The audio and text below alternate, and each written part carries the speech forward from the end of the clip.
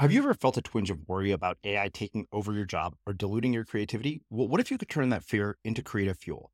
We've just published an amazing new ebook called The 4 Keys to Success in an AI World, and this is more than just a guide. It's a deep exploration into the human skills that AI can't touch, the skills that are essential for standing out and thriving, no matter how much technology evolves. We're talking about real differentiators here, like creativity, emotional intelligence, critical thinking, and much more. Inside, you'll find actionable insights and strategies to develop these skills, whether you're a creative person, a business person, or just simply someone who loves personal development. This isn't a story about tech taking over. It's a story of human creativity thriving alongside AI. Picture this, AI as your creative co-pilot, not just as a tool, but a collaborator that enhances your unique human skills. The 4 Keys ebook will show you exactly how to do that and view AI in a new way that empowers you instead of overshadows you. Transform your creative potential today. Head over to unmistakablecreative.com/4keys. Use the number 4, KEYS. That's unmistakablecreative.com/4keys and download your free copy.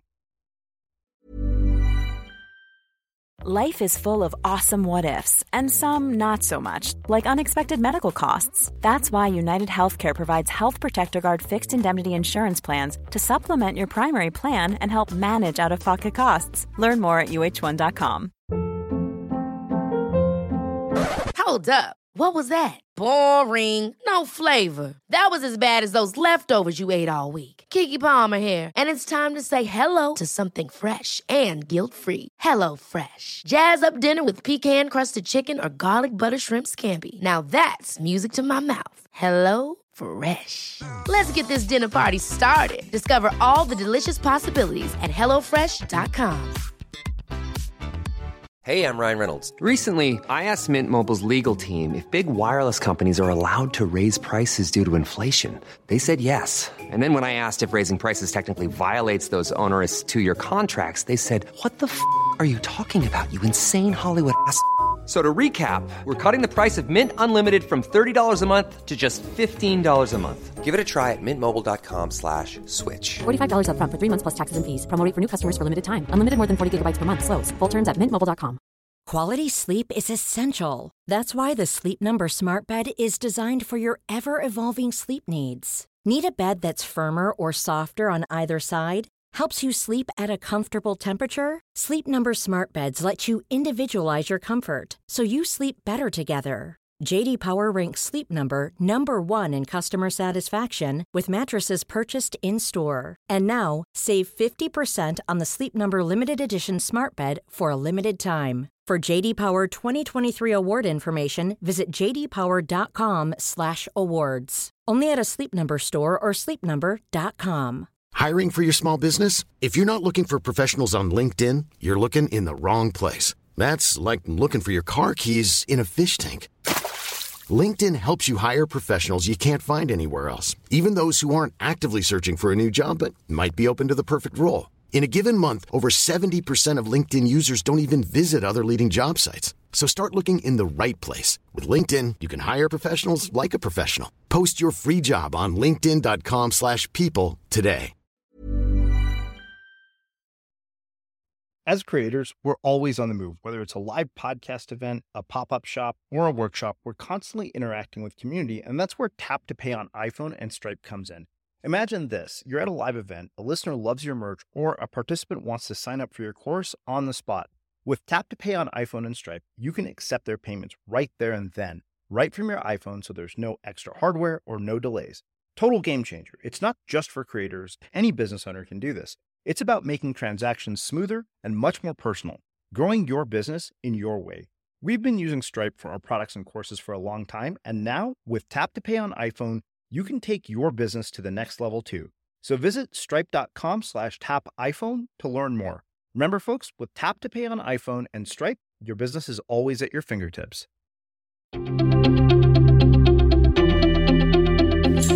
I'm Srini Rao, and this is the Unmistakable Creative Podcast, where you get a window into the stories and insights of the most innovative and creative minds who've started movements, built thriving businesses, written best-selling books, and created insanely interesting art.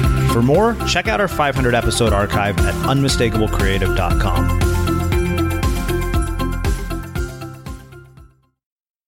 Thank you guys all very much for being here. My name is Srini Rao. I'm the podcast, and rather than bore you to death about talking about my book, I figured it would be a lot more interesting to take from something instead, which is what most of you probably know me for. If you don't, you're about to find out. Okay. My guest tonight is my very, very dear friend and brilliant writer, Sarah Peck.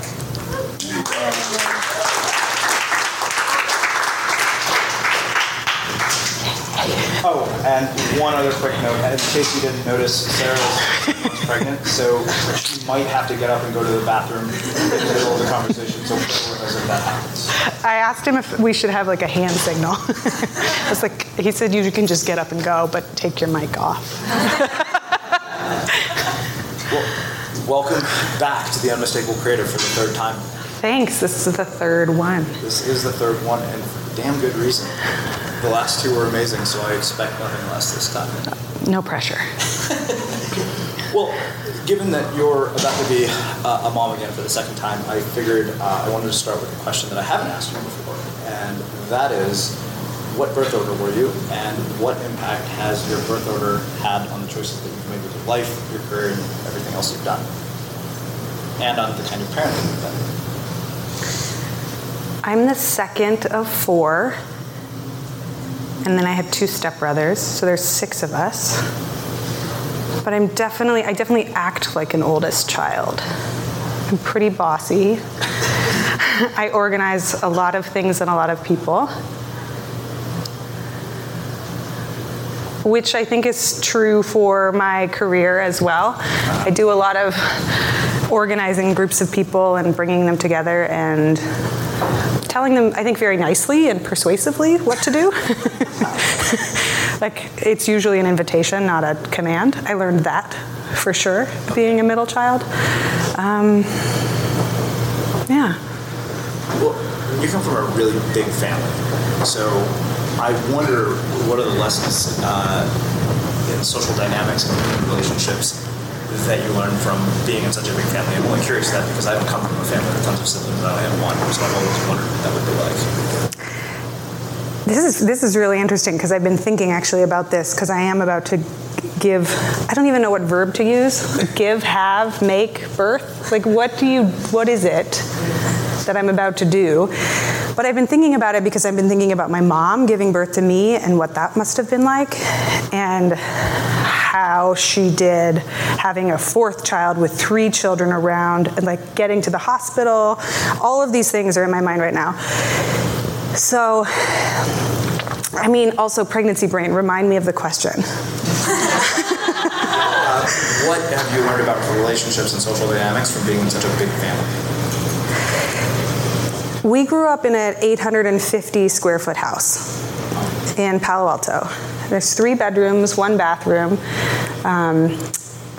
4 kids, 3 girls, 1 boy, and we shared rooms, and it changed every 18 months.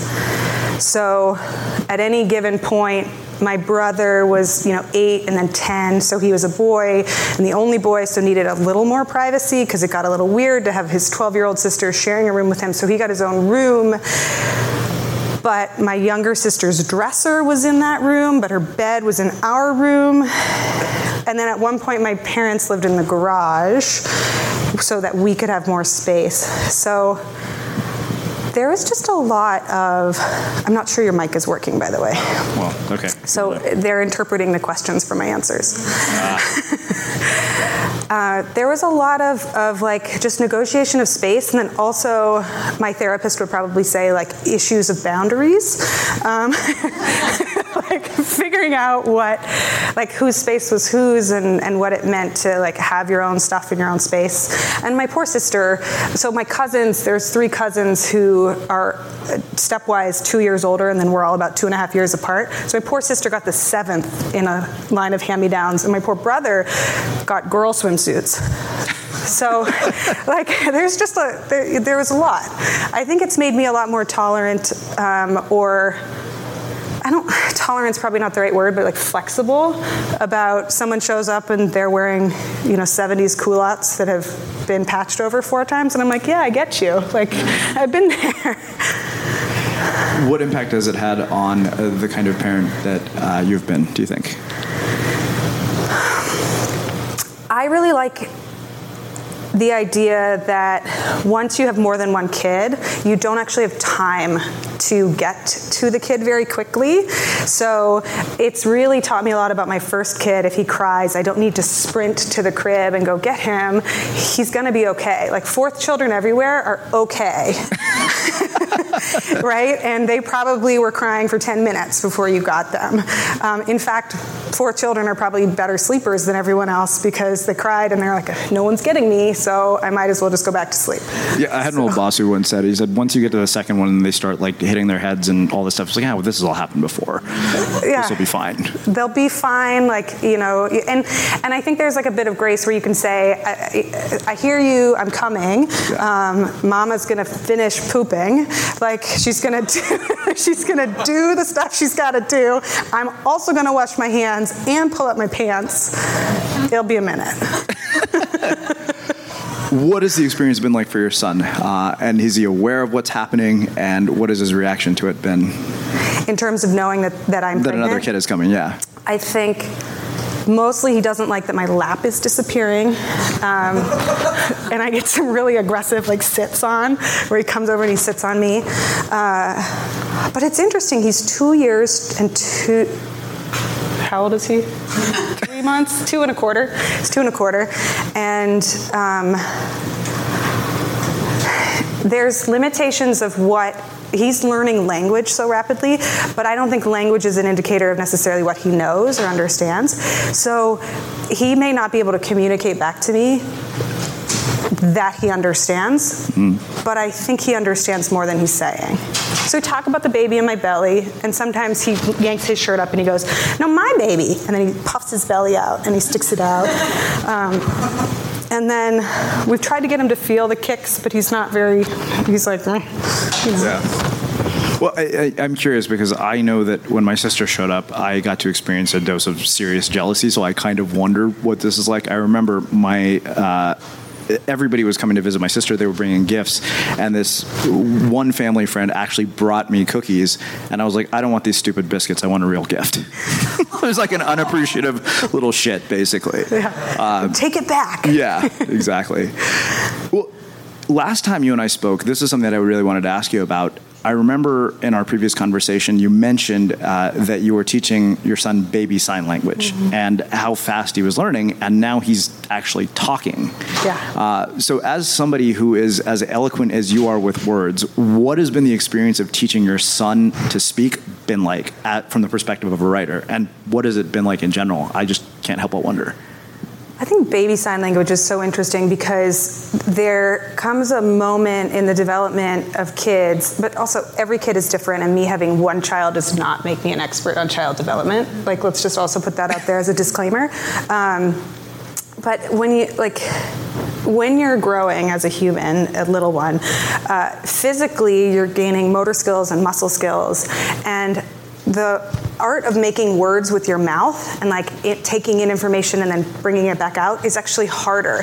And I imagine that a lot of the frustration of being a 2-year-old comes from not being able to say what you want. Like the maddeningness of being in that 18-month to 24-month period where you're like, that's what I want. I don't know how to say it. I don't even have the words for it, so I'm just gonna sit here and holler at you. And like humans, adults have a hard enough time communicating as it is. Like I'll say one thing, you'll think it means another. We show up at the wrong time at the wrong building, and it's like we're ostensibly competent adults. And in theory. And so we started teaching him baby sign language right around that motor skill development time when he's learning a lot, like starting to walk, starting to toddle. He learned maybe 20 or 30 different signs, like more and water. Poop is a great sign.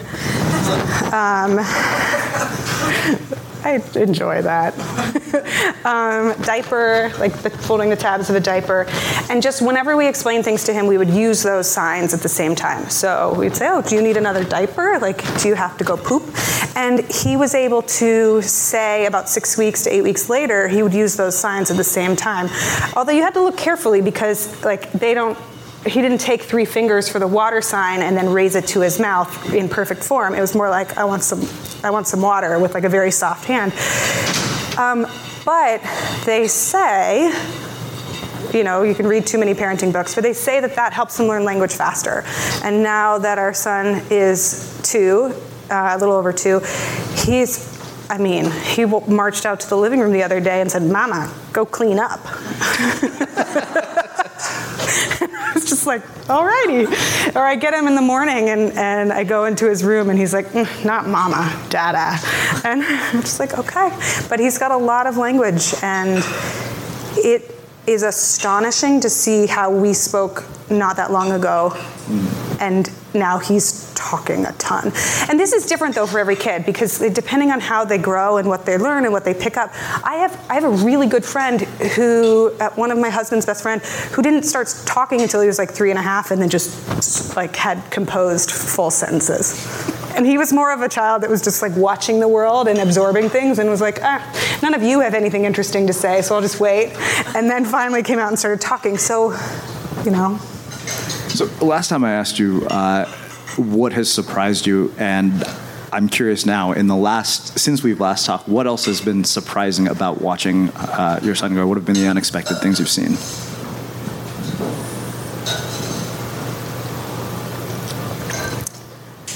There's a quote attributed to Montessori philosophy that talks about everybody assumes that children need adults, right? Like, it's hard for children to exist without an adult. But there's a quote in there that talks about how much adults need children. And I think it's one of the great sorrows of our modern culture that we isolate ourselves and don't spend time with children, or that we treat them like they're nuisances, or just items to be taken care of. They have more to teach us about the world than we often give them credit for. And most of my frustration in being a parent comes from my own shit.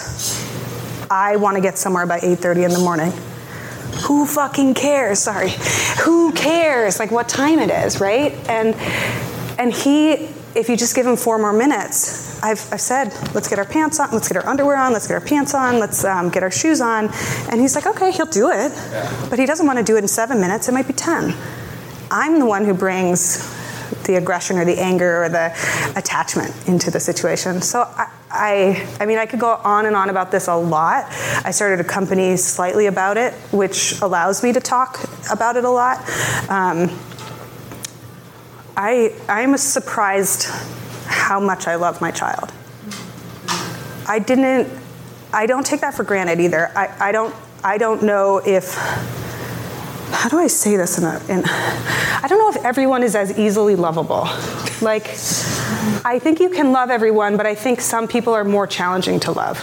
Like, we all have siblings and parents and friends that, like, we love, but maybe it's not, it's like, it's more work to do. And I think children are the same. You have no idea who you're going to get. Like, it is the ultimate gamble in genetics. And you can love them, but I'm surprised how much I really like this kid. I hope that comes out the way, I'll have to listen back and see if it comes out the way that I mean it. Well, so I think for me this is such an interesting segue into a question about something I think any of us who think about becoming parents think about. Like, every time I think about the idea of parent, and I see things that my parents have done, I was like, I'm definitely not going to do that because you guys fucked me up because of you did that. And I wondered, are there things from your own childhood and things your own parents did that you think about in your own experience as a parent where you're like, wait a minute, I'm repeating exactly what I said I wouldn't do? Or are there things you're also saying, wow, I'm actually not doing that? I mean, I think this is like the essence of why I go to therapy, right? Like, my husband and I both go to therapy every week separately, and all of it is like, how was I raised? What does it mean? What are my patterns? Because we're all conditioned at age 4, 6, or 7. All these things are in there. So I think one thing I really like is I have a lot more forgiveness for other parents. I think you're just doing the best you can. I think my 28-year-old self was an asshole. And my 38-year-old self is going to be a lot nicer. But like when I think it's so easy to not have children and to be high and mighty and be like, I'd never give my kid an iPad in a restaurant. I would never do that. And then you get into a job that is 24 hours a day, 365 days a year. You never get a single break. Your child has had the flu for 5 days in a row. This is the first time you all have eaten. You're out at a restaurant and you would like a minute to think. And you're like, here's that iPad. You just slide it on over. You're like, I don't care what. Play with every button. Call the cops. Do what you want to do. And I think it's just when we get these glimpses into other people's lives. It's like social media.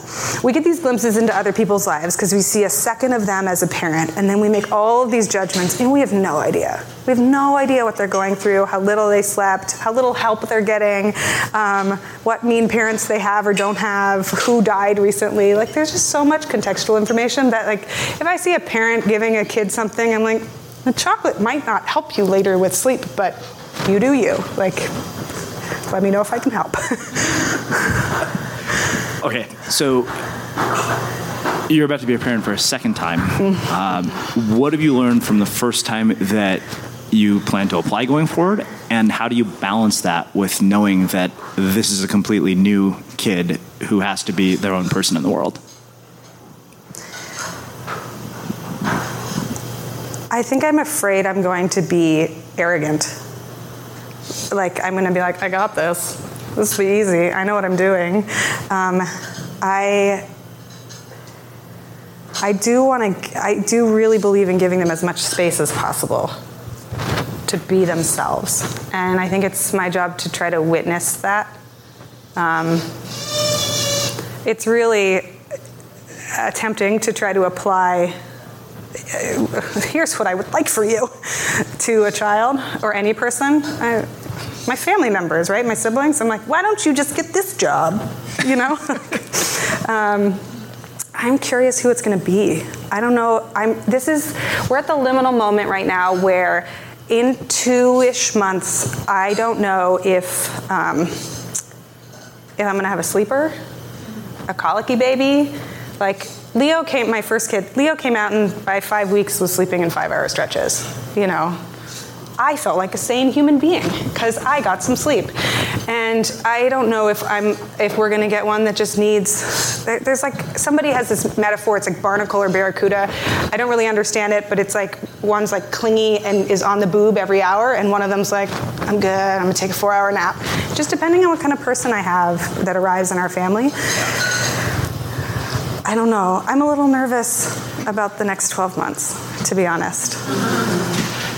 You mentioned Montessori earlier, which, knowing what you know about me, there's no way I was going to let that go.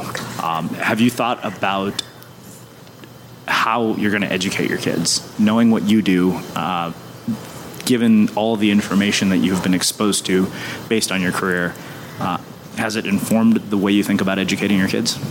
And if so, how? Yeah. This is a big rabbit hole, especially if you live in an urban environment in America. There are not enough schools, and there's a lot of competition for them, and they can be insanely expensive. But also, education reform is like a thing in our political arena. A friend of mine said parenting makes you political. And I think once you start to get invested in children and think about like, oh, how are they going to be educated? It is something that consumes way more energy than I would like it to. Because I don't know if people know a lot about the New York City school system, but like there's lotteries and there's like applications, and you have to apply by age 3 to get a 5-year-old into kindergarten, which might mean they're bused across town for an hour and a half. And then you're getting them up at 5:30 so that they can leave at 6:30 to go to school and then get home at 5. And oh, by the way, they cut PE. So your child will be inside of a building all day and never move. And it's just this like kind of agonizing, like why I don't want to spend time thinking about this, but I also want to do the best thing I can for my child. So do I daydream about homeschooling them somehow? Yes. I've thought about working from 3 a.m. to 7 a.m. and then spending the day with my kids.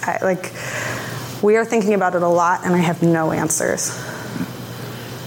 If you were to redesign the education system today, how would you change it?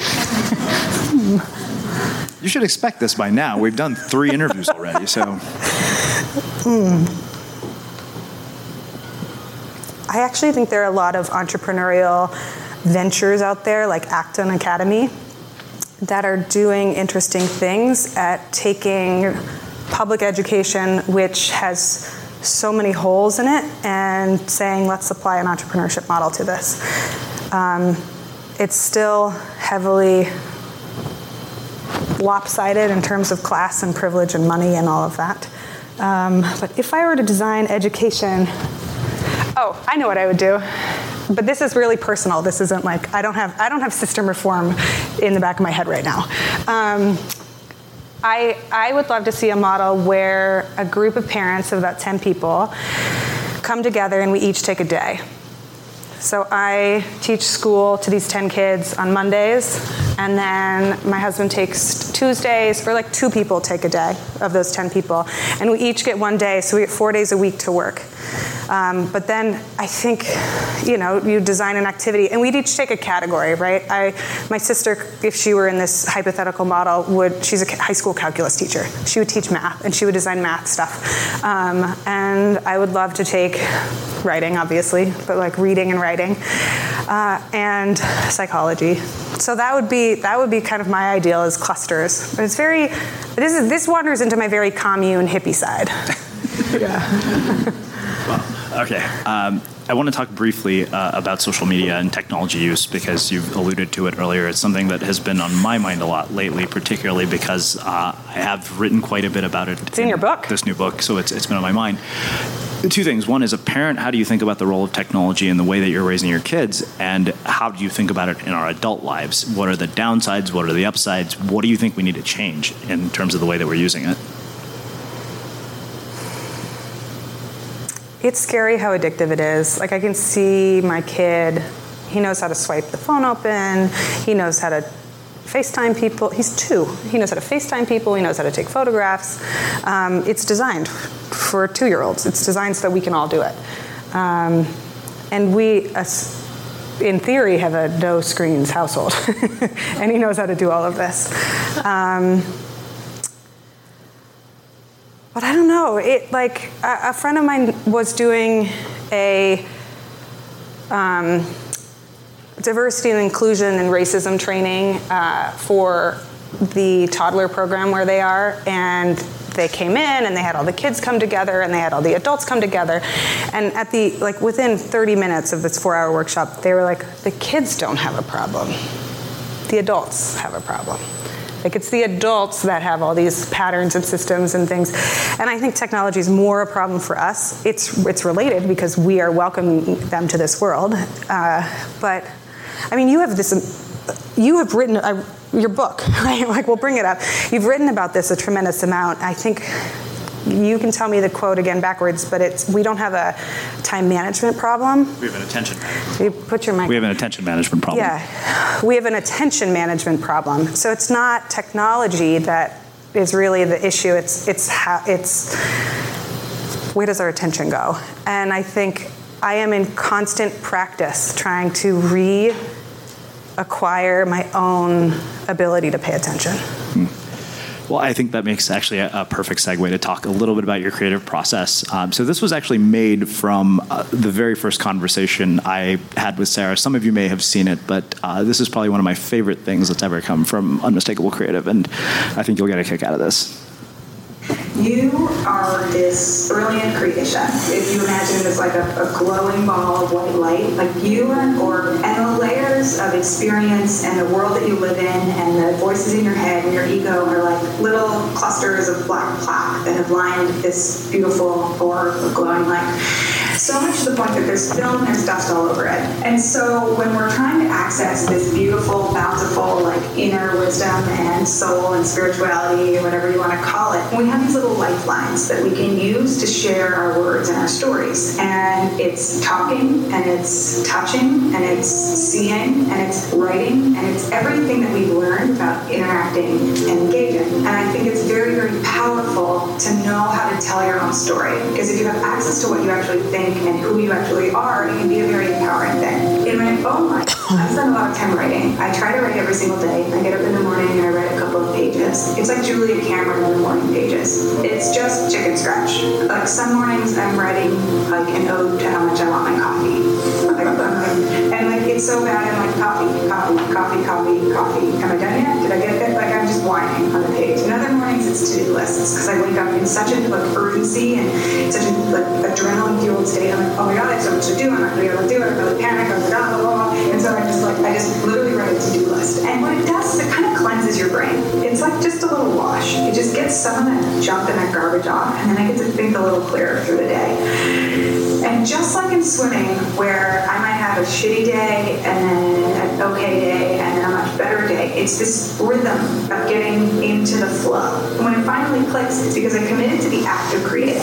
And then after carving and whittling a little bit and just writing these god-awful essays that no one would want to read, including myself, I finally arrived at a moment where my voice is clearer, it's more lucid, I'm fluent.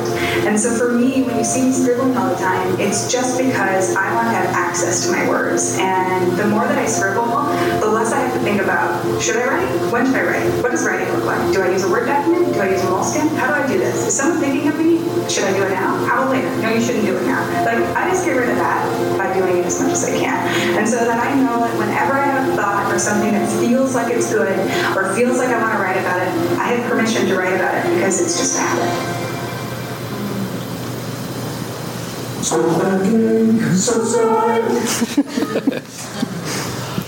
How old were you when that started?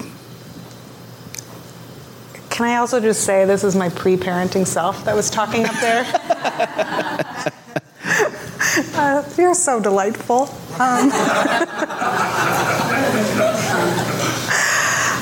I have journals from when I was 6. Yeah. I love journaling. But then I know I have ripped out a bunch of pages because I really didn't ever want people to see them. So there's that little fear. But yeah, I have written obsessively for a long, long time.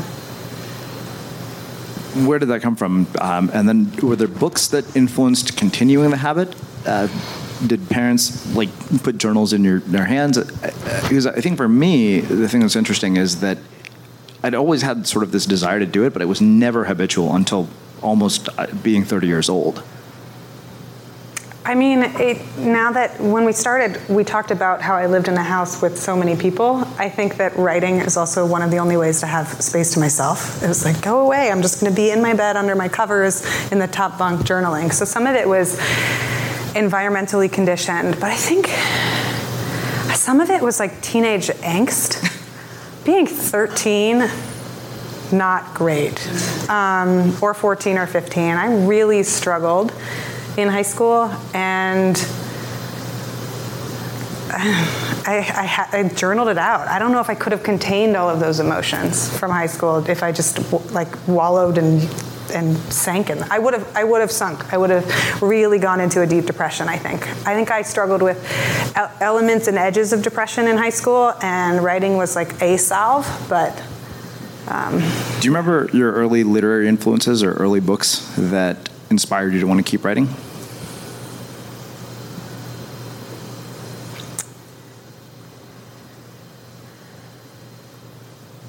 It just occurred to me the other day that this will tell you kind of the level of geekery that we're working within. That you know how libraries had those summer reading programs and you could get stickers or you could fill out all the books that you would read? It literally, last week, just occurred to me that people could cheat on that.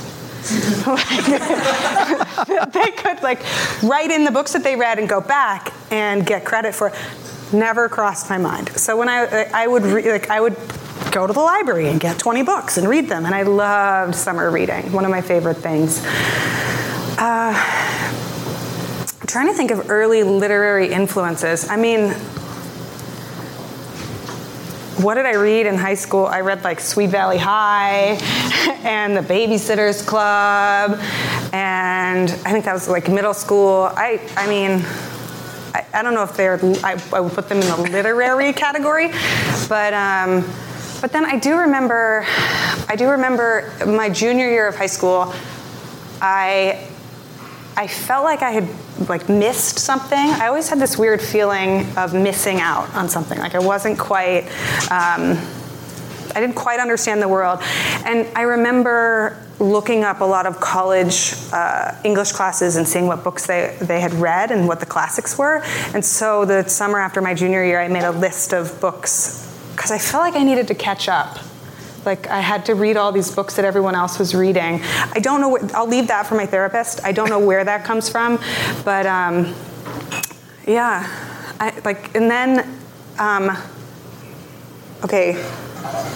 Not a Tale of Two Cities, what was it? Great Expectations? Did it for me. I don't know why. I think maybe because it was written serially, so you could read 4 pages at a time, and I would just crawl into bed and I'd read 4 pages before I went to sleep, and the cadence of the book was right for me, and it really, it did it for me. So you've alluded to depression and therapy, two things that I'm intimately familiar with. Yeah. And we talked personally. about on the second podcast. We absolutely did. And you recently even wrote a lengthy Medium piece about this. Yeah. I want to actually do a deeper dive into that and talk to you about what prompted it and the importance of having this conversation, why we need to have this as a much more transparent and open conversation as opposed to one that we hide from the world. Yeah. Well, what do you want to know? Where should we start? Well, I think, one, what prompted your decision to write that article? The one about therapy? Yeah. It's actually a friend of yours, Kay He. Oh, yeah. Yeah, I was on the Rad Awakenings podcast, and we were talking about gender dynamics, and I was talking about how being the mom to one and now a second little boy, I think the world is very difficult for women and men in different ways. And the men in our world right now have been conditioned to not be allowed to have or express or talk about their feelings or emotions. And it breaks my heart. The power dynamic is not the same, of course, right? Like women are subject to so many awful things in a completely different realm and way, but everyone is affected by what's going on. And so we were talking about what do you do? How do you even know that therapy is a thing? Because with friends of mine, I talk openly about it, but for a lot of people, it's like, there's still stigma, and why would I go to therapy? And therapy is for, you said this, right? Yeah, actually, I remember you quoted me without quoting me, and I wouldn't have minded if you did. You said, in our culture, at least growing up Indian, the stigma was therapy is for crazy people. Right, and there's just this, there's nothing wrong with me, or there's nothing wrong with me enough.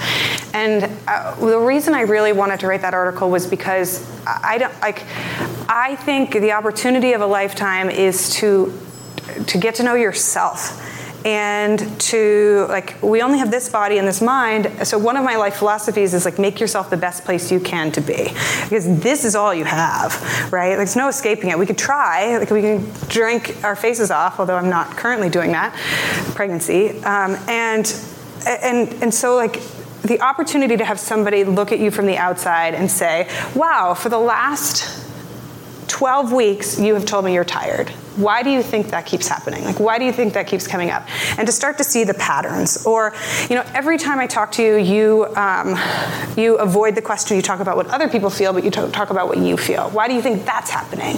The ability to have that level of conversation, I don't think it's indulgent at all. I think it's mind-blowingly, it just shocks you into awareness. And then I go home, and of course I then tell my husband all of the things I learned in therapy, and we have therapy round 2, unless it's a really hard one. And then we go home and we just kind of look at each other and we're like, I have to go get a bag of gummy bears. That's how I'm coping with this today. But I think it's a huge privilege. I think it should be readily available to all of us. I think a lot of conversations aren't very interesting, and I think this is a much more interesting conversation to have, and I'd rather we go there, even with our friends. Does that answer your question? Does that I think this starts to answer a question, and of course, naturally, it leads to a ton more questions. So I think that as a culture, we pay attention to this issue only when it's publicized in very high-profile ways. When you get an Anthony Bourdain or a Kate Spade situation. Yeah. But in a recent conversation with Frank Warren, the founder of Post Secret, he told me there are thousands that we never hear about that occur daily. Yes. How do we get to a point where we destigmatize it and how do we raise awareness of this issue so that it doesn't take something like a founder suicide or a celebrity suicide for us to say, okay, we have a real problem here. Because it shouldn't take that as a culture, in my mind, for us to be empathetic about this and to actually start to pay attention to it.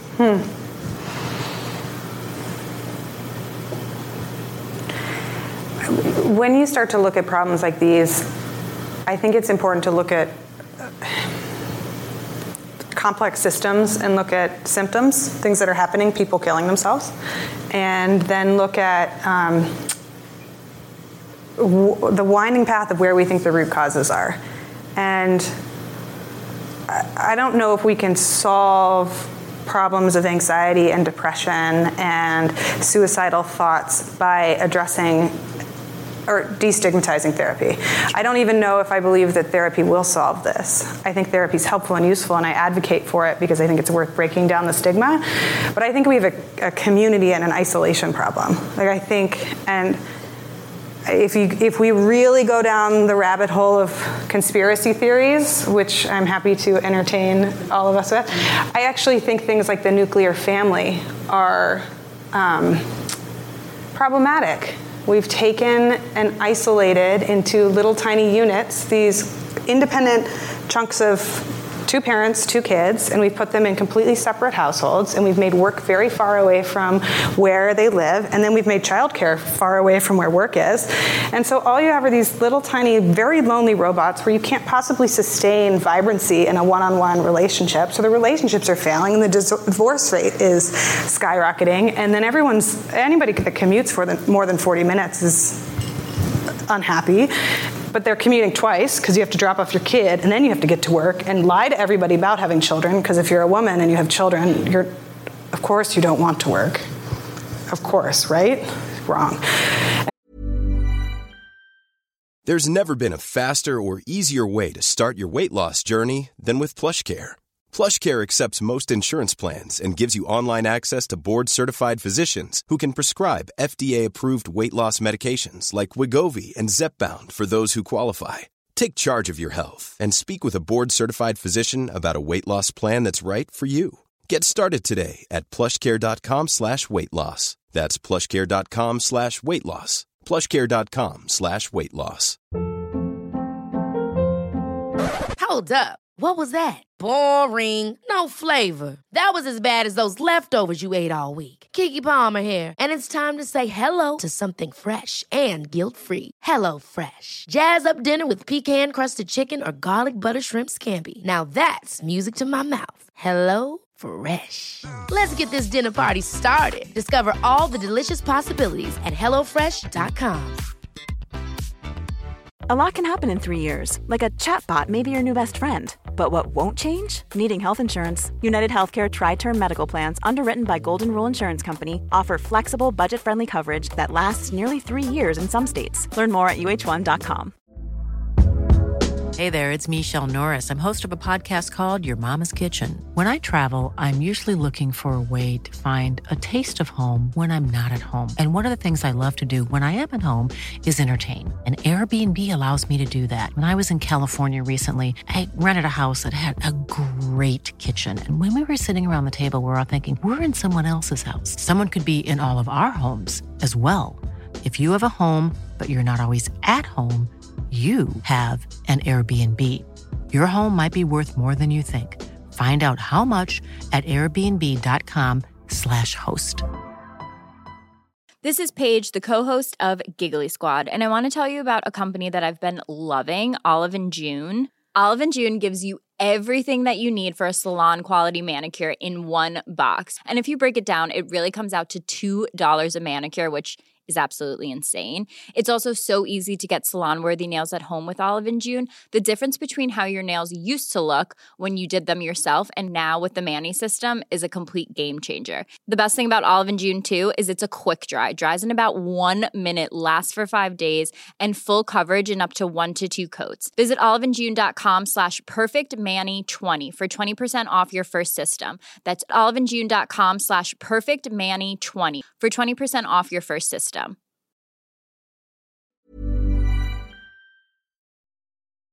As creators, we're always on the move. Whether it's a live podcast event, a pop-up shop, or a workshop, we're constantly interacting with community, and that's where Tap to Pay on iPhone and Stripe comes in. Imagine this. You're at a live event, a listener loves your merch, or a participant wants to sign up for your course on the spot. With Tap to Pay on iPhone and Stripe, you can accept their payments right there and then, right from your iPhone, so there's no extra hardware or no delays. Total game changer. It's not just for creators. Any business owner can do this. It's about making transactions smoother and much more personal, growing your business in your way. We've been using Stripe for our products and courses for a long time, and now with Tap to Pay on iPhone, you can take your business to the next level too. So visit stripe.com/tapiphone to learn more. Remember, folks, with Tap to Pay on iPhone and Stripe, your business is always at your fingertips. And then you have to go back, and it's just my hippie commune self again, but I also think it's not that off. I think we desperately need to be in community and companionship with other people in a way that's messy and lets people see the inside of you. And when I eat 10 donuts at Dunkin' Donuts because I'm crying because I didn't get the job that I wanted, or I did a bad job with a client, I go home and I tell, it's not hidden in a room buried under television. And I think that's what's missing. It's funny, it makes me remember a conversation I had on Unmistakable Creative with a friend of yours, Courtney Martin, who wrote a book about this, where if you haven't read that book, by the way, it's phenomenal. The New Better Off. Yeah, The New Better Off. And she writes about co-housing, and she talks specifically about this very issue and the fact that if you're a teenager, the one person you don't want to talk to about something uncomfortable is your parent, but having somebody else's parents that you can go and tell something to is apparently incredibly therapeutic for them. Yeah. You do want adults as a teenager, but you also, there's this you have to reject your parent. I think it's part of the growth trajectory. You have to separate your identity from them in some way, which I'm really not looking forward to. It's my own 14-year-old being like, "You suck, mama." Thank you. Thanks. But yeah. Well, I think that, you brought up community, and this is something I've spent a lot of time thinking about. Obviously, I wrote an entire section on other people and the role that they play. A big part of why I wanted to do this was because I was getting really tired of sitting behind a microphone, not interacting with anybody. I wanted to actually be around people. And I wonder, we were talking about technology earlier. What role do you think technology has played in isolating us and connecting us at the same time in this way? And do you think it's just making us live this way and making it worse?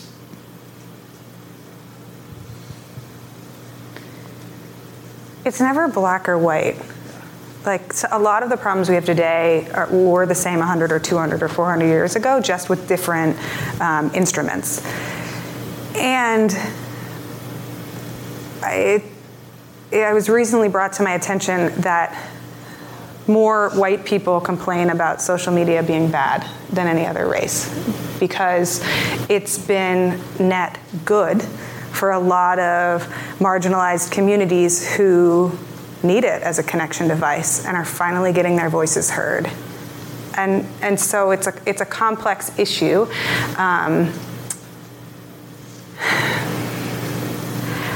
It's like bread for me. If I eat bread in the morning, I'm screwed, because then I want a bread basket for lunch, and then I have a double stuffed pizza at dinner, and then over an accumulation of days, I feel like crap. But I love bread. Bread is delicious. But I need to go about my day where I don't have bread until dinner time. And lately, my relationship with social media and technology has been similar, and I have implemented a whole host of regimens and blockers. It takes 4. I've had my husband shut the Wi-Fi down on my computer only. I use Newsfeed Eradicator for Facebook. I have the Freedom app. I have the Moment or Checky app, Moment, I think it's called, on the phone. So I get a lot of data and accumulation because I am fighting against myself, because it's never just 30 minutes on social media. If I start, it's 4 hours. This may also be my personality, but if I start, it's more. But there's a sweet spot in the 30 to 45 minute range where I get more from it than not going on at all. And so I really struggle, just this is personally, I really struggle with how to moderate that because it's so addictive and it's so dicey. And so I try to just reset the day every day like the Truman Show. And I'm only just starting this summer again after emerging out of parenting, newborn, that area stuff. And I'm trying to relearn how to have solitude in the morning and then enjoy happy hour from 4 to 5 on social media. Yeah, so we're talking about connection, and I remember this stood out in our last conversation, and I regretted not asking you about this in this last conversation. I was like, damn, how did I miss that? I remember this very distinctly because I went back and listened to it since I knew we were going to have this conversation, and since we're talking about connection, you said that you counted the number of words that you and Alex shared back and forth. You said 100,000 words were written, and I never forgot that. Yes. Was there a moment when you said, okay, yeah, I know this is the guy, and I'm going to move? He's in the audience. I know. Right now? Okay. That's why I'm asking. That part of that conversation was like, wow. I liked him right away. Here's another thing. Were they written letters or was it all electronic? We tried to do the writing thing by mail, but it was kind of slow. So then we also went to email, and we had one starred email that went back and forth for a year. And we had some letters that were like some icing on top. But there are actually 2 email threads for a while, which my husband at the time was a book designer. So he ended up turning this into a bound book. Wow. But the architecture of figuring out how to orchestrate email threads, because there's like one conversation that's happening and time's going by, and then there's other conversations that are happening and time goes by, was a geeky design challenge. Alex and I met and spent a year writing letters back and forth before we started dating. Is the story I should have told before this. Was there a moment? I mean, we were introduced because I needed a book designer for a corporate job that I was working at, and our mutual friend Amber Ray was like, oh, you connect. And by the instantaneity of email, we were on the same email thread. And ostensibly it was a client consulting call, and I really liked the sound of his voice. And we giggled, and I told him at the end, I was like, I would so be friends with you in real life. I said something like that at the end of the call. And I think I friended you on Facebook, as one does, in 2010 or 2011 or whenever it was. And but I lived in San Francisco, and he lived in New York City.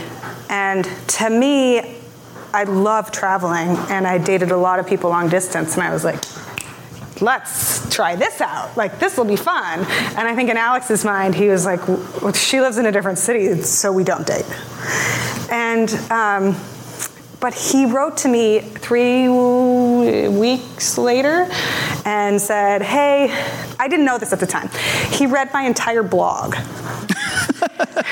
So he read 300 or 400 essays, and then was sitting there waiting for me to publish another piece, and got tired of waiting for me and emailed me and said, hey, I really like the way you write. Do you want to be pen pals? And I was like, yes, I do. You know? I was like, I would love that. And so we wrote back and forth, and I had a mighty crush on him, and he, in maybe letter 7 or 8, was like, I went on a date with a woman in Brooklyn, and this is what we did, and really set it on the friend track. And I, crushed in San Francisco. I was like, oh, this is not what I thought it was, and put it out of my mind, reoriented myself and said, okay, this is just an interesting person. I should go date people in my own city. And then we wrote back and forth as friends for about a year. Wow, 100,000 words rewriting every day? No. You read it immediately when it comes in your email inbox, and then you're like, act cool. Wait 2 or 3 days, compose, edit 3 days later, delete half of what I wrote. Yeah, no. We tried to have a 3 or 4 day cadence, and then there were some periods where 3 or 4 weeks would go by because one of us would get busy. Well, yeah. Now I'm glad I asked the question. I knew a good story would come from that. Well, let's do this. I want to turn it to the audience for questions, sure. And then we will wrap things up. So we have mics at the front of the room. We don't have handhelds that we can pass around. So in order for the mic to pick you up, can you guys come up to the front and ask your question?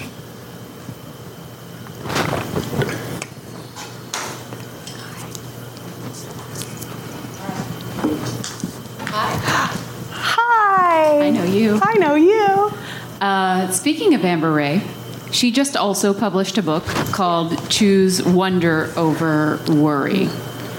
Can you give an example from your book related to your creative process, echoing that sentiment? And you, can you give an example in your life and what you're creating of that as well? Yeah. I miss sunshine positivity. I'm forcing you there.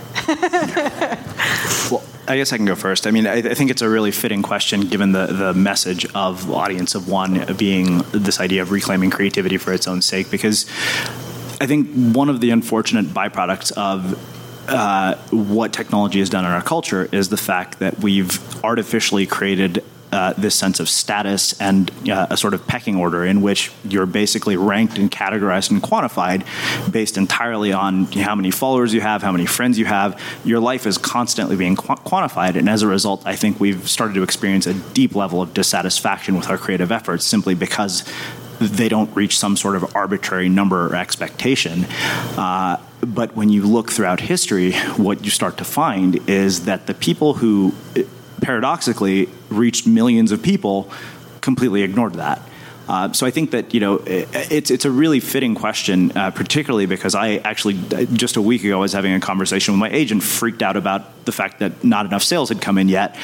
And I remember thinking to myself, well, this is the entire message of the book. I need this message more than anybody right now. So I think that absolutely when you're able to let go of that outcome, you do get to choose wonder over worry in a lot of ways. Now I need to interview you for an hour. I think it's working. Oh, that's right. Yeah. I think the best times in my life, where is Leah? There you are. I think the best times in my life have mostly come from the attitude of let's try it and see what happens. Let's try it. And then most of the worry has come from the obsessiveness of thinking about what might happen or putting too much importance on things and from realizing that it's just a whole shit show, a bunch of data that we go out and we just try it, and if it didn't work, okay, try something else. Yeah. I mean, I'll add. One of the first times I had met her, she had just finished swimming the San Francisco Bay naked. Yeah. You were just right kind of person. I'll add one other thing to that. I think the thing that often tends to be the biggest source of our anxiety is the fact that we focus on a lot of things that we have absolutely no control over. Yes. Whereas you could take that same energy and say, okay, what are the things that I do control?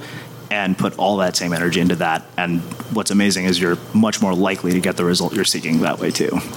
That's one of the things I like a lot about your book is this idea of goals, not necessarily, my goal is to have a bestseller. You can't control that, but you can have a goal that's, I want to write every day 1,000 words. And process-oriented goals are so much more effective. Did I do the thing I said I was going to do? Yeah.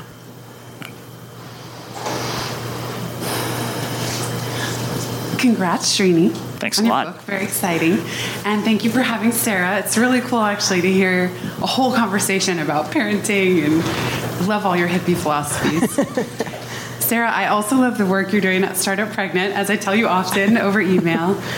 A lot of, especially first-time moms I talk to say, wow, having a child has made me so much more efficient at my business, that the way they go about business and even their day or their week or their year completely changes. And I'm curious to hear how you've ninja-fied your systems in the time since you've had Leo. Yeah, I love that. Jenny and I went to high school together. Yeah, we did. Fun fact. Palo Alto throwback. And it's been really fun to watch you online forever. Forever. Yeah, I think it's interesting because, you know how people talk about constraints actually paradoxically create a lot more freedom? Motherhood for me in a lot of ways is a giant bullshit detector. And you have a boss that's get these done by Friday. And you're why? Nope. In your head, maybe not out loud, but you're just this is dumb. Or you just kind of re-see the stuff in front of you and you're why am I spending all this I don't have that time anymore. And so yes, And I would say it can be really brutal. Like the experience of transformation, the experience of going through, like I used to be somebody that could stay up, I'll say late in air quotes, because that was like 11 or 12 p.m. was my late. I've always been a morning person. I don't have any of that anymore. Like I have to be done by 4 or 5, and that's it. I had a Diet Coke at 4 so I could do this event, and I will probably be recovering tomorrow. Like it's just a different route, especially being pregnant. I'll put my feet up and be like, let Rick hit me, I don't know what I'm doing. But like having that forced deadline every day really does say, okay, if I can only get this one thing done. Or like having a child where you're like, I don't know if they're gonna wake up from nap. Like I gotta write this thing. You know, like this client project isn't getting done unless I do it. It does, I think it makes you a little more badass. Yeah. Love it. Thank you. I'll also, while I have the mic, give props to Alex for being the co-founder of Leo and the New Little. Co-founder of Leo. We should talk about equity distribution. Because I had a longer vesting term. So nice to meet you in person, to be here. I haven't read the book yet, an audience of one. But not that you ascribe to this, but the idea of making it. If you're producing for yourself, at what point, personally, have you told yourself, what's the definition of making it? When have you made it? Have you made it? At what point will you have said, okay, like now I've made it, and then what? I mean, I'm sure you're going to keep on creating, and for me and the rest of us, I hope you do. But for both of you, what's that making it? That is it's such a great and incredibly fitting question. To answer it very bluntly, never. To be honest, I will say that I did have this perception that there would be this moment when I felt like, okay, you know what? I have finally made it. And there's a reason that this actually doesn't work, and I'll explain the social science behind it. Fortunately, I've gotten a world-class education from bank robbers and drug dealers and performance psychologists, so I've gotten to understand the science behind this. So there was a time when I used to think that the moment I got a book deal, I would feel as if I had made it. And then it happened. And for about 2 weeks, I was on cloud 9. And then everything went back to normal. And fortunately, I finally understood why, thanks to Sasha Hines, who is a psychologist who unfortunately couldn't be here today. She's in New York as well. So what happens when we experience some sort of accolade or achievement is what's known as hedonic adaptation, right? So when you didn't have a book deal, your entire reference group, at least for me, was other people who didn't have book deals. Then you get the contract signed. Now you have a whole new reference group, which is other published authors, and the goalpost for what success looks like suddenly changes. Now it's like, well, whatever, I got a book deal, but this guy sold 200,000 copies of his book. That's the new standard by which I should measure my life. Now, let's say that happens. I roll through my Facebook newsfeed. It's like, well, this guy just sold a startup for $25 million. Who cares how many copies my book sold? So the goalpost keeps changing, which is, I actually wrote a piece about this on Medium, saying, you know, why accomplishing your goals won't lead to lasting happiness. Because ultimately, the idea of making it is a perpetual search for something external to solve an internal problem, which is a bottomless pit. So that's my experience with it. So when do you get happiness? Well, you talked when I'm about surfing. This, yeah, you talked about this in your interview about the book, about happiness versus satisfaction. Yeah. And can you... Yeah, so, you know, my friend Matt Monroe and I did an interview on Unmistakable Creative. I think it aired on Monday. And he had asked, you know, what's the difference between happiness and satisfaction? Happiness, I think, is one of those things that we chase, and we're under a lot of pressure to be happy. I mean, your entire Instagram feed is full of motivational quotes and, you know, like things that encourage you to be happy. And meanwhile, it's also pissing you off because you see this endless parade of other people's accomplishments or people having a really good time on vacation while you're stuck at home. Satisfaction, I think, is completely different because it's something that you can sustain. And in my mind, satisfaction comes from being proud of the work that you've done, honoring the commitments that you've made to yourself. In my mind, if I sat down and I did my work today, it was a good day. If I got a surf session in, it's an even better day. So, yeah. I love that. I think chasing happiness is such a risky endeavor because I think it's so ephemeral. It's like trying to find euphoria forever and can be really challenging. But like finding things that really satisfy you is a completely different endeavor. Making it, I have to get back to you on that one. I think it's also like intangible. To me, the most satisfied I've been is when I can pursue projects, like when I can keep doing new things, and I think that relates to just being a growing human being and wanting to learn. And like, I just took Leo for his second swim lesson this morning, we did some swim lessons when he was little, but like second of this summer, and he's gone in a week in 2 lessons from like, what are you doing with that what to like jumping off the side without me even being there. And the rate at which he grows is inspirational to me. I think we all have that potential. We've just kind of smothered it out of us. Yeah. So I'll make one other comment on the making it thing. I think that when you're commercially successful with your creative work, the real reward is the fact that you get to keep doing it. That ultimately is the reward. Like, because the carrot that you think you've achieved, that's temporary, right? You might write a best-selling book and you're on the list or in the spotlight for a moment.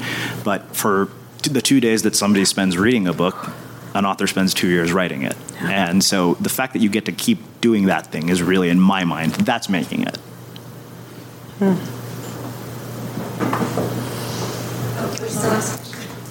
Oh, shoot. Oh. I'll run it over to you. Okay. Can you hear me? Nice to see you again, Srini. Likewise. I love that both of you are talking, and you both bring up water. I know you love to swim. You love it. You've loved it forever. You love to surf. What is the connection between this love for water and the water-based activity? What do you want to say? Well, I'm so glad you asked that, because I was literally thinking to myself, damn it, I forgot the water question. Yeah, how does it relate to your creativity, to your process, to your life in general? You learn so many lessons from it. Like, talk about that connection. I'll let you go first on this one. I was going to have you go first.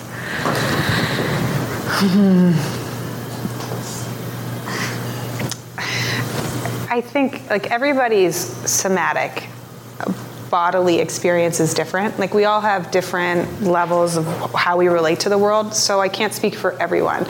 In yoga philosophy, in Ayurveda, they have different typologies of your constitution, how you are, and it's like earth, air, wind, fire in English terms. But it's like, are you really heady? Do you have like ideas that swirl off and go up into the sky? Are you really grounded and like need a lot to get out of bed in the morning? That's not me. I wake up like in a panic and I go. My husband is like, get me the coffee. We're gonna need some coffee to start this day. And like if I have coffee, I'm like off the rails. So your constitution, I think, influences a lot of what sings to you or calls to you from the environment. But water for me feels like I'm finally being held. Like if you know, the ever-expanding universe, I kind of feel like my energy is constantly going out. And so when I get into a body of water, I feel like I finally have some sort of container, and it lets me marinate and think and be at peace. So for me, and that's a Vata typology from yoga, but you can, a windy, if you will, a windy typology. So that's what it does for me. It just makes me feel slightly less insane, slightly more sane. I'll echo the slightly less insane sentiment. I mean, for me, it started with one wave. So I used to have really bad stomach problems, and I remember the first time I got out of the water, having surfed and caught a lot of waves, I was like, wow, I feel this incredible lightness. But I'll never forget this comment. I asked an old surfer once, I was like, why is this so addictive? And he said, because it's kind of like an orgasm. You spend a lot of time trying to get it, it doesn't last very long, and it feels really good when you do. It's like, well, that's a pretty solid case for getting out and doing this thing every day. It's funny because I see the exercise as just a convenient fringe benefit, but I think I remember Sarah saying the thing about the container last time I talked to her, and it made all the sense in the world, because I think for me, water teaches me how to be present. I don't think I'm as present in other areas of my life, and as a result of that presence, what's interesting is I think then you basically get to let go of all sorts of logical and linear thought patterns. And I mean, I wrote an entire book about this, which was the previous book. That has been my go-to source, and I've echoed this sentiment as well in a couple of interviews. I don't think it's a coincidence that my writing journey and my surfing journey are parallel almost to the day. Yeah. I want to add something that you're reminding me of. I sometimes feel like my systems are running at different speeds. So like my mind might be like full throttle and my body feels really sluggish. And the more dissonance there is between my mind and my body and my spirit, the harder it is for me to sync up and get into flow. And so when I go swimming, I feel like it slows my mind down and it speeds my body up. And then when they're on the same plane, we can, like we being all of the voices in my head, we can have much more interesting conversations. And that's when I feel like I get my best ideas. Every time I go swimming, I get out of the water and I'm like, that's the next essay. And I wasn't thinking about it. What I was doing in the water was counting. You know, it's a very meditative thing, and like obsessively counting of like, I'm going to do 1,000 yards, and then I'm going to do it this way, and these have to be backstroke, and then I get out of the pool and I'm like, oh, why I want to hire all new mothers? Okay, that's my next article. Like it just does something awesome. Yeah, I mean, I would say the same thing. I think you brought up flow, which is really, once you, I think, have a dose of that, there's no going away from it. For me, it was like the gateway drug to every other action sport. And my parents denied me a skateboard as a kid, so that's the Freudian thing. So now it's like anything that involves a board under my feet and high speeds, I'm interested in. There's someone else that had. Oh, there you are. Hi. Does it work? Just got new batteries. Okay.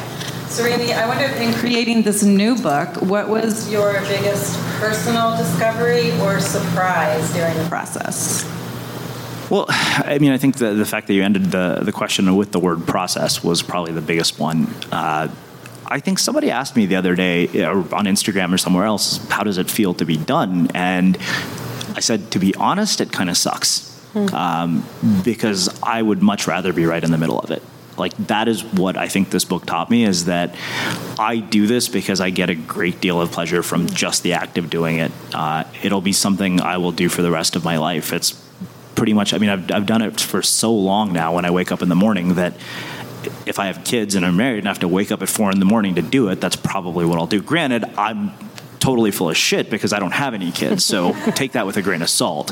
I haven't experienced what Sarah has, so it sounds really, optimistic to say that, but it's close to what we do. Yeah. But I think that was one of the really, really big things that surprised me, was that, wow, I really genuinely enjoy this. I think the other thing that has happened, particularly with the podcast, this is something I've spent a lot of time thinking about, because we're kind of an anomaly in the world of podcasts in that we started a long before many people did. We've grown slower and we're smaller. And that has been something that I've had to get my head around and at moments ask why. But what it also has forced me to do is look at the things I could control. And it's made me, rather than thinking about growth of the audience, focus entirely on how do I become world-class as an interviewer. And then how do I focus on mastering my craft? And that, I think, has been really one of the big lessons from writing this book for me. Nice. Yeah, your questions are... I always come to our interviews with questions I want to ask you, and then I get lost because you keep asking these amazing questions, and then I have to go back and listen because I'm like, what did he do? Yeah. Jedi mind tricks. Jedi mind tricks. Yeah. You learn from the people you interview. Can I ask you a question? Yeah. I think that's allowed, right? What have you learned about interviewing over the course of having this podcast for so long? Like, what would you teach other people? Funny you ask. I actually just finished writing something about this. So we could do an entire podcast on that subject. So I'll kind of give you a few criteria. So one of the things that I think people do wrong, and this is why anytime you send me somebody, I say yes, I think the biggest mistake that we make is to look solely for people who are famous or have some sort of massive audience. And as a result, we miss out on a lot of interesting stories. People who have stories that are worth telling and that could make a huge difference in the world. So that's one thing. I mean, I think the thing that we're pretty known for is just the sheer diversity of people that we showcase. And that has always been by design. The other thing I think that people really don't get is that sometimes people wonder, how do you come up with these questions? And the answer is, these are the things I'm genuinely curious about. They're the things that I want to know about. And I think that often people don't follow their natural curiosity. And as a result, they end up having these very stilted conversations that don't sound organic. They don't sound... The funny thing is that this is a conversation that you and I could be just sitting having in a coffee shop, and it probably wouldn't be very much different. Yeah. And that's something that I've always aimed for. The other is, I think that there are two things. One, I want to paint every single person that I interview in a positive light and showcase the best parts of them that I can. Like, none of the questions I ask, even though I ask very deep and personal questions, are ever designed to make somebody look bad. And I think because of that, I can get people to open up and share things with me that they wouldn't necessarily share with other people. Then the final one I say, this is, like I said, this is a rabbit hole that we could go down for hours, but this is something that I've learned, that I've paid attention to, and I've noticed in every interview. So human beings by nature can't stand silence. It's incredibly uncomfortable for people to deal with silence, even if it's like 5 seconds. Robert Greene actually writes about this in the 48 Laws of Power. And this is not about the 48 Laws of Power, but what I realized was that in that brief pause, if you will just wait a moment, that will be the most riveting dialogue that you'll get in an entire interview, and that's how you end up making animated shorts out of podcasts. I need to now listen to the moment before that. It's funny, I haven't even listened to the interview, but I remember thinking, wow, this could have been a commercial for the Moleskine notebook. Mine's right back there. Yeah. I had to pick a new one up this morning. So, any other final questions? Yeah. You mention process. You talk about sort of freedom through limitation. Talking about you, Sarah, and also you. And just, I'm curious, because you mentioned yoga.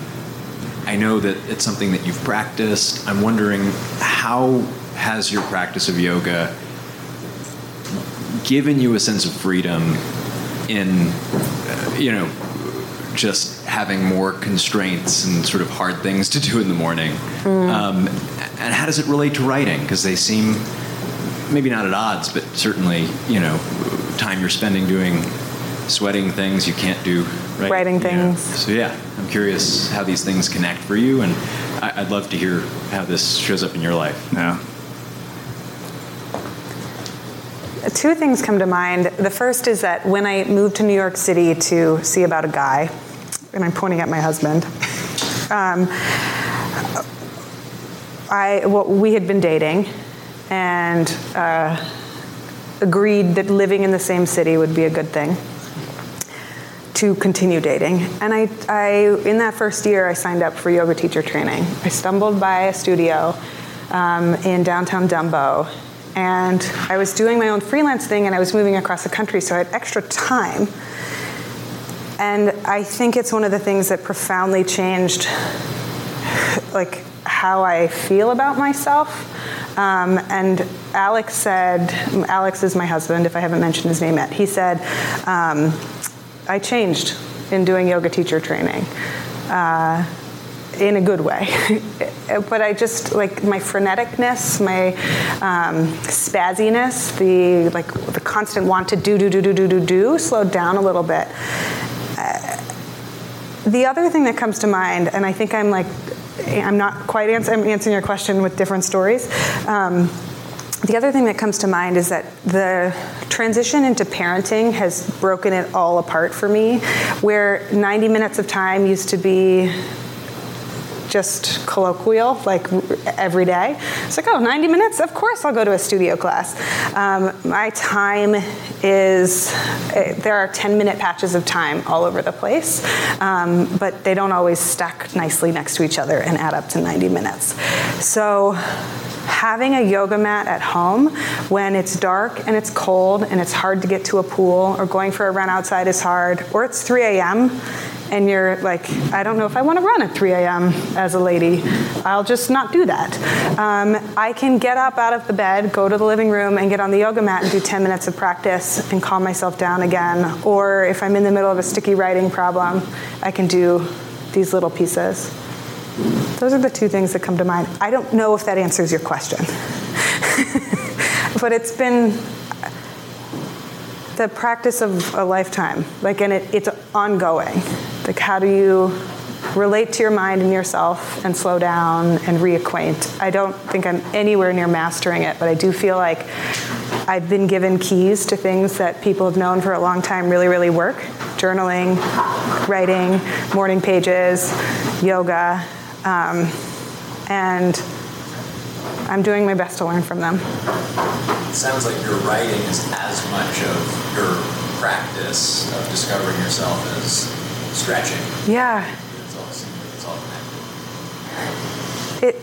I think if you can write for long enough to get out of your own headiness, you can actually start to construct things, for me at least, that I'm not quite certain what they mean. And then as a reader of my own work later, when I go back and I look at the words on the page, I have a secondary relationship to it because I'm now understanding the words that I wasn't quite sure of before, and I'm looking at it and I get to see it again. And sometimes I get the experience of like, that sounds really smart. Like, it's really cool. Like, I get to go look at my past self and be like, thank you for writing that down, right? And then other times you go back and you're like, nope, no idea what you were trying to say there. Like, absolutely none. But there's, I don't know, there's so much interesting stuff in our bodies and our minds. And like, put it out somewhere and look at it. It's really cool to do. Yeah. Like the videos you make. They're great. Awesome. Well, I want to finish, and we'll obviously hang out, sign books, and chat. I want to get to actually talk to all of you. But I want to finish with my final question, which this is going to be the third time I asked you this. What do you think it is that makes somebody or something unmistakable? Today, what comes to mind is we were chatting about this actually at the front with a bunch of people. Unmistakable is an idea that maybe we apply to other people, right? It's a judgment. It's a value. Am I saying that you're unmistakable, or is it is it something that's in you? And if we are taking the stance that it is something applied or given to somebody else, then the onus is on the person who is doing the viewing to find the thing that is unmistakable. So I think being generous, and it is your job to ask the right questions and find the interesting thing in the person in front of you. And if you haven't found it yet, it doesn't mean it's not there. Well, I think that makes a really beautiful end to a very poetic and interesting conversation. And to all of you, thank you all for coming out tonight. This has been really a treat, and I'm excited to be able to hang out and chat with you after we're done. Thank you, Srini. Yeah.